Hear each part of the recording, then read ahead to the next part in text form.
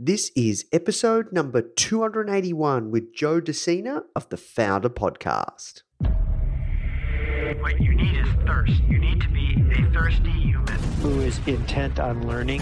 It's a really fascinating exploration of human potential. Now, the Founder Podcast. Even the greatest entrepreneurs had help. If you want to learn from the most successful founders on the planet, you are in the right place. Branson, Mark Cuban, Tony Robbins, Tim Ferriss, Ariana Huffington, Seth Godin, Steve Case, Gary Vee, Sophia Amoruso, Barbara Corcoran, Damon John. Learn from the greatest minds in business today with interviews hosted by Nathan Chan. This is not your average entrepreneur podcast. The Founder Podcast.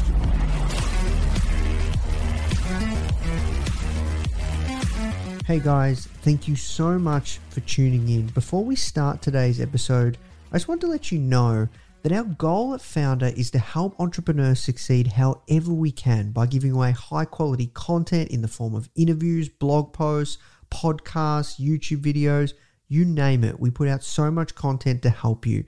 And another interesting project that we're working on right now is partnering with world-class founders like Damon John, Alexa Von Tobel, Greta Van Riel, and so many more to teach crucial skills like negotiation, finance, e-commerce, and so much more.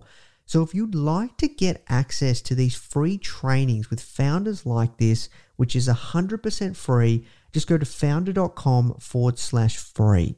Okay, so now let's talk about today's episode. Hey, what's going on, guys? Nathan Chan here, CEO and publisher of Founder Magazine and also the host of this podcast. Hope you're having a great day wherever you are around the world. We've got a really cool, crazy podcast for you. Today's guest, his name's Joe De Sena, and he's the founder of a company called Spartan Race and the Death Race. You may be familiar with this company. This guy's crazy. The first interview I've ever done where somebody's doing a workout in between while we're doing it. Just made it happen with Joe. This guy's crazy. To create a company like this and do everything he's done, you've got to have just an insane mindset. And he has definitely done that. It's a really inspiring story. He just never gave up. Like, he lost $8 million in the process of starting this company over a span of 15 years. 15 years. That's how long it took to make this company work.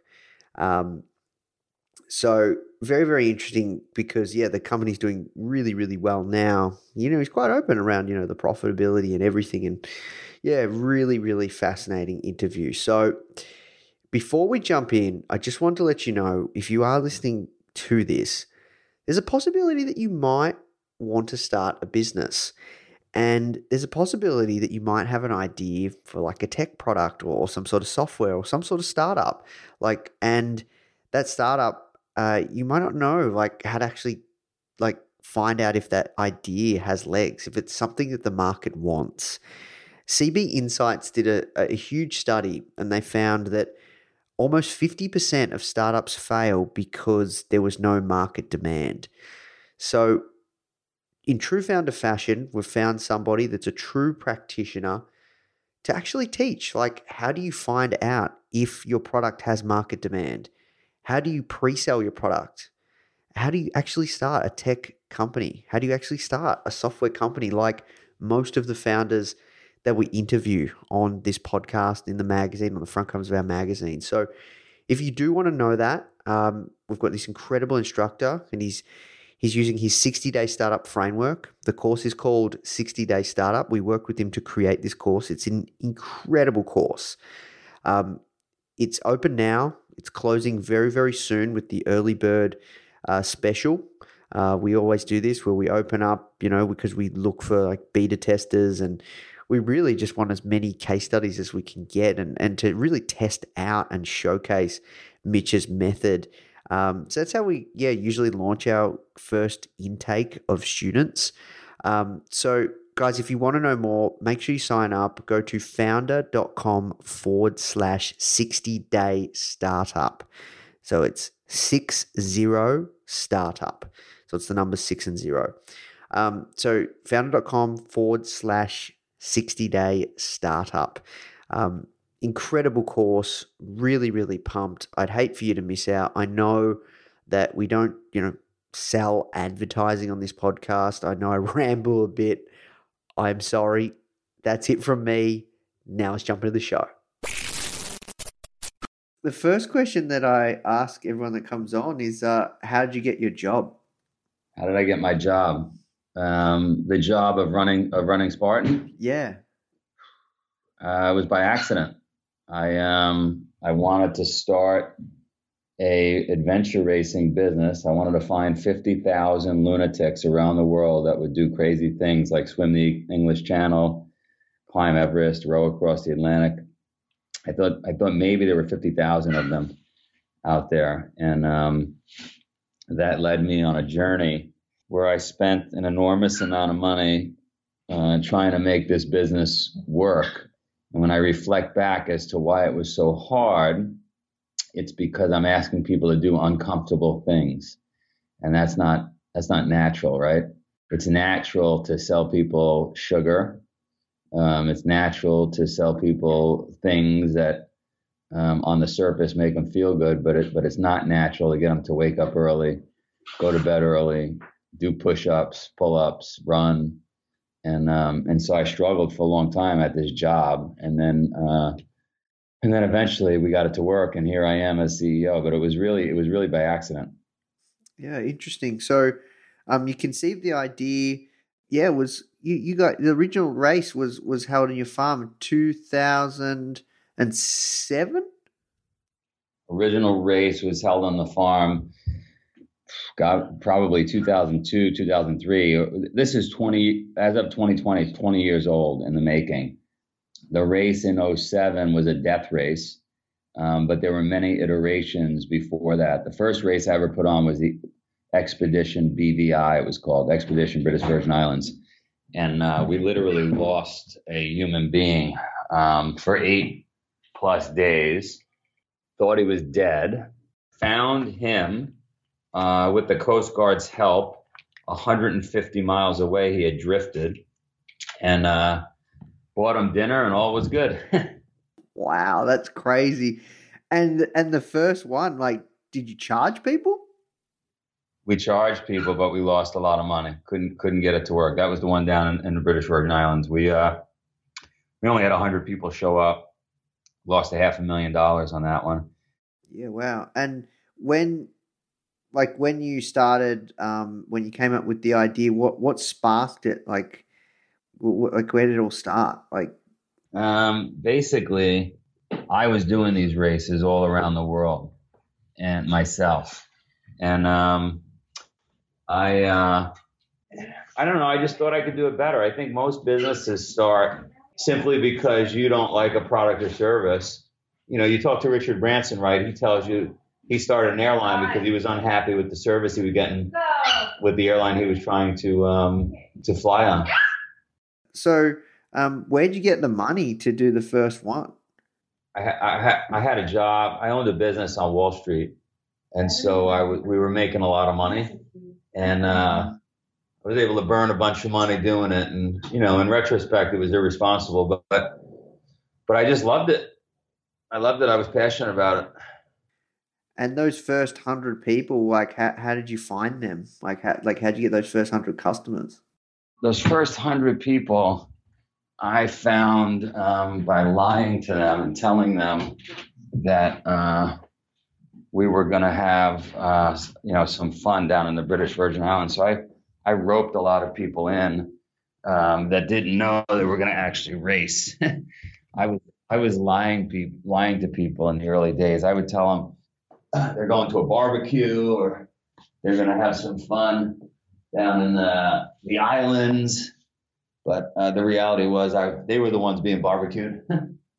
That's crazy. So you charged like 100 people to come to the British Virgin Islands, and you didn't sound like a good time, like, and then how'd you force them to go through like, you know, this crazy, winter adventure race? Well, I'm pretty motivating person. I'm able. If I have one gift, it's the ability to convince people to do things they don't want to do. So once you're there, then you throw them in a kayak and they start paddling, and then they're in it, and then then the competitive spirit takes over. But I lost. Yeah, it was crazy because a lot of people didn't know what they were getting into. Yeah, and that's when so that was the first like Spartan, but then you did the death race. Why did you do the death race as well? Well, the death race I put on because I was frustrated with Ironman. Ironman had this really badass name. These people were supposed to be tough, and I was doing a bunch of them, but I was annoyed. People would quit, when it was raining or something happened to their bike or their wetsuit, and it just seemed like it became very clinical. Like here you're supposed to be a tough guy or girl, and you were chasing to remove 4 grams from your bike seat, and that to me wasn't the ethos it set out to create. So yeah, I wanted to make something that was much tougher and grueling and dirty, and saving 4 ounces on your shoes wouldn't change the game. I don't know if I answered the question well. I forgot what the question was, but it sent me down the road on Ironman. Sorry about that. Yeah. I guess why'd you start the death race? Like, because you already had Spartan. Yeah. So the death race was exactly that. Like, it would punch you in the face. What would happen if you were doing an Ironman and you got out of the swim and your bike seat was missing? That was the death race. Everything that could go wrong would go wrong. It emulated life, and it worked. It worked in a big way. The New York Times picked it up, and we had a spot on in the New York Times, and all of a sudden, it became this big thing. Everybody around the world wanted to come see if they could handle the death race. Yeah. So you've kind of built up a reputation of creating these incredible challenges that people will, really push their limits, physically, mentally, emotionally, and this is turned into a really big business. So people listening right now, like, can you give people context to, like, how many people will contribute, and how large a scale, like, how many events, across the world, how many participants, like, this year will have gone through all of your events? Yeah, so 45 countries, 275 events, 1.3 million participants a year. So, as you say, it's become a pretty overwhelming operation. Yeah, wow. And you kept going at it. Why? You said you wasted a lot of money. For a long time, it didn't work. When did things really kick off? How long did that take? Well, I lost money for 15 out of the 20 years. So it was a loser, and anybody in their right mind would not have continued. I don't like to quit. I'm a crazy person, and I got so buried financially. I had invested so much that I had no choice but to make it work, which I think is the difference between success and failure in many cases. I think, Thomas Edison's reputation's on the line. Elon Musk's reputation's on the line. Invested all your money, sold your kids, did everything you had to do to try to make this thing work, and you have no choice. At what point did you leave the brokerage firm? Like you said, you made a lot of money on Wall Street and go all in on this. Well, so 2001, I sold my firm, my Wall Street firm, in the end of 2004. But I kind of kept a toe in with the new buyer of the company, and I continued to make money, thank God, because I was basically burning all that money I was making after selling the firm. And then in 2010, after 10 years, I just pulled the ripcord and completely got out of that business. And the last 10 years has been 100% Spartan, which there are days where I wish I was still making that kind of money. Really? Yeah, I mean, it's a lot easier to make money in finance than it is in barbed wire and barbed wire and blood and black and blues. Yeah, but like events business can be very profitable once you get it dialed in, right? Not finance. Just, I mean, on average, we only charge, $125, if you calculate it in USD. And so, it's certainly a big business, but for the service we provide, building a bunch of obstacles on the side of a mountain in a rainstorm, it's pretty inexpensive for the consumer. Interesting. So, would you be able to share, like you said, you burnt a lot of money, like you don't have to give exact numbers, but maybe ballpark, just so people can understand the scale, or if you feel Oh comfortable. yeah, If you don't, that's fine. I probably blew through $8 million. Yeah, wow. But things are going like well now with the business right now, right? Oh yeah, yeah. No, the business is solid, sustains itself, growing. So that's good. And I don't mean to sound negative in any way, but I want the listeners to understand the reality of starting a business. Yeah, Like no. you got you forget about all in. You got to be like doubly in. Yeah, no, I love the rawness and the realness because it is so ridiculously hard. So I'm curious, you said it took 15 years before things really start to kick in.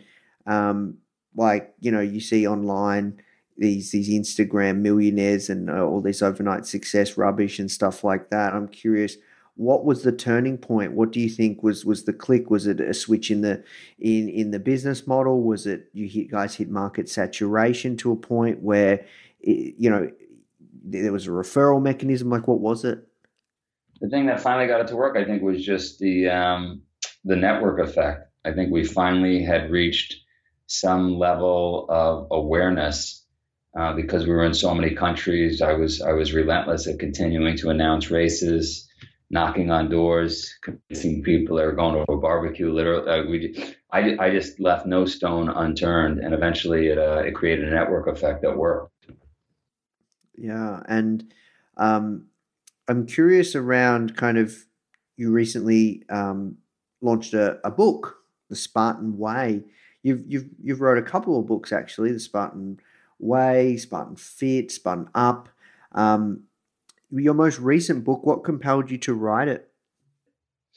I met a Spartan professor, the preeminent professor in Cambridge, and we started talking about ancient principles. And I'm a student of history, and I have sought out monks and samurai and kung fu masters throughout my life, and even organized crime bosses were my friends, and basically tough people with their own set of warrior principles. And I built a bunch of businesses, and I started to realize that it comes down to about 10 principles if you want to be successful in life, no matter how you define success. So they're not my principles by any means. They're just organized.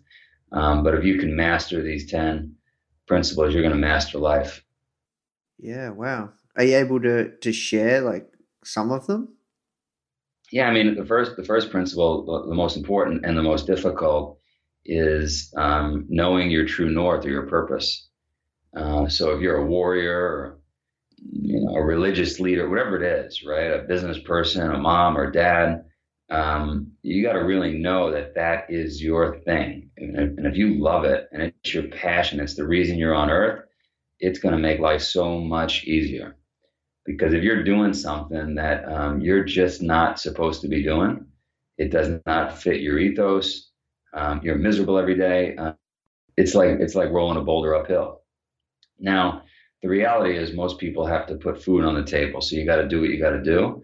And I'm not suggesting you sit around and wait for, a shining star to hit you in the head and tell you, oh, magically this.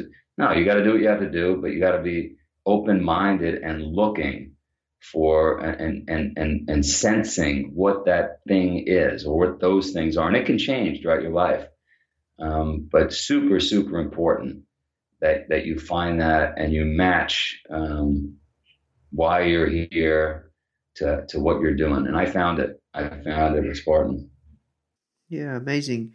Um, I'm curious, when it comes to, I guess you're in the business of helping people overcome obstacles and really train their mental toughness and strength and endurance.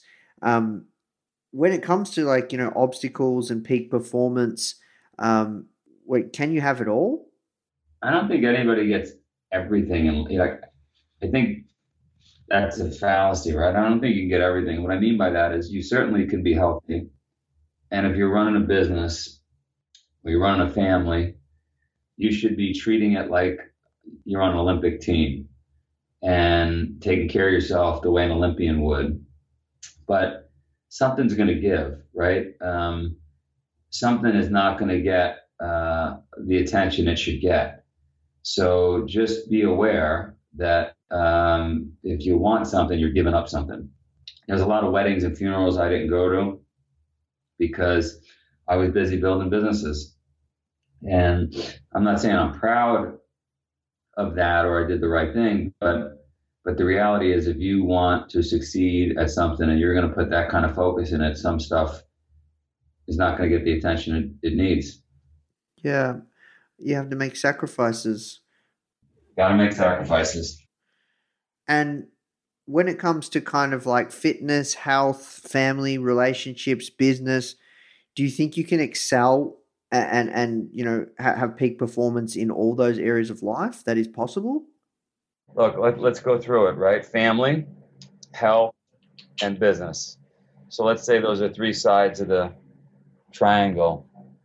I think if you really lean in on health and wellness, you're not going to be able to put as much time in the other two areas. If you really lean into business, you're not going to put. So it's really your choice. And I mean, it's ridiculous, right? If any of us don't put 100% of our time into our health and wellness, kind of like on an airplane when they say you take oxygen first before you help anybody else. So health and wellness really has to come first.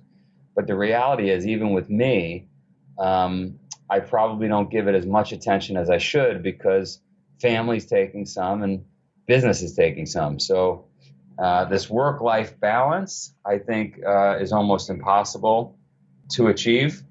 Now, if you're a 9-to-5er and you're happy in your job and you just kind of mosey on through it, and you're a part-time dad or mom, then you can spend a lot of time on health. So it's really a balance between the three, but none of them are probably getting all the attention and achieving all the success they could if you're 100% focused on that one. And I think most of us are probably more out of balance than we should be. Interesting. I find this super interesting coming from, you're definitely optimizing your time, man, doing crunches while we're doing the interview. So you're definitely trying, right? So it's interesting to hear your perspective. I'm trying. I didn't get as many crunches done as I'd like. Well, look, we have to work towards wrapping up because I'm mindful of your time. But one thing that I've learned and I'm convinced of is the amount of success that somebody has in life or business. From my perspective, one key component is the ability to handle stress or the ability to be able to handle the amount of things that you have to have on your plate to take things to the next level. What would you say to people experiencing, any obstacles in life, and want to, increase their mental toughness to be able to handle stress, and the ability to handle the sheer volume of things that a lot of successful people go through? Yeah, no, it's funny you're asking because my dad used to say, you got to have the stomach for it to be an entrepreneur. And I didn't really understand what he meant. And there's no doubt about it. You gotta be able to deal with the stress. And I think that is a differentiating factor. I'm really lucky. I have ADD. So if I got bad news, which, an entrepreneur gets all day, every day, my mind after 5 or 10 seconds forgets the bad news and I'm on to something else. So I have a gift in that respect. I think if you dwell on those things, you're finished, and it makes it, exponentially harder.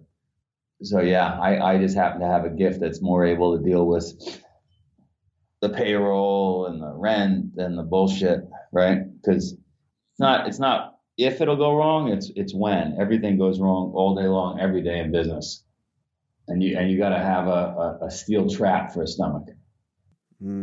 Yeah, I agree. Well, look, last question, just around kind of what's next and what's exciting for you right now, and where can people go to find out more about yourself and your work? What's next? One of my dreams is to make a full-featured movie about Sparta. So I'm working on that. And anybody can email me, joe@spartan.com. If there's folks out there listening to you that don't have the money or whatever, feel free to ask for. They should actually talk to you. Maybe we should get you 100 entries, and you could start a team, the Nathan team. They go do a race together with your audience. Wow, man, you're scaring me, dude. You got to do it. I'd love to get you and a team out there, and then don't forget the mission is to change 100 million lives. And then we got the book. We got the podcast. Check out Spartan Up Podcast. You get a kick out of it. And then every day, even this morning, believe it or not, I try to do videos and put them out on Instagram and just give people a kick in the ass. And that's real Joe De Sena. If you wanted to follow me on Instagram and tell me if that gets you going. But basically, I haven't changed in 20 years. I just love getting people motivated and going. And even if I got to lie to them. Hey guys, I hope you enjoyed this interview. As you might already know, our mission at Founder is to help tens of millions of people every single week with our content, either start or grow their business, which is exactly why we're partnering with world-class founders such as Damon John, Alexa Von Tobel, Greta Van Riel, and so many more to teach crucial skills such as negotiation, finance, e-commerce, and so much more. So if you'd like to get access to these free exclusive trainings, please go to founder.com/free. These are 100%. We go super in depth on teaching a particular topic, and I know that you're going to love them if you enjoy this podcast. So just go to founder.com/free. All right, guys, I'll see you in the next episode.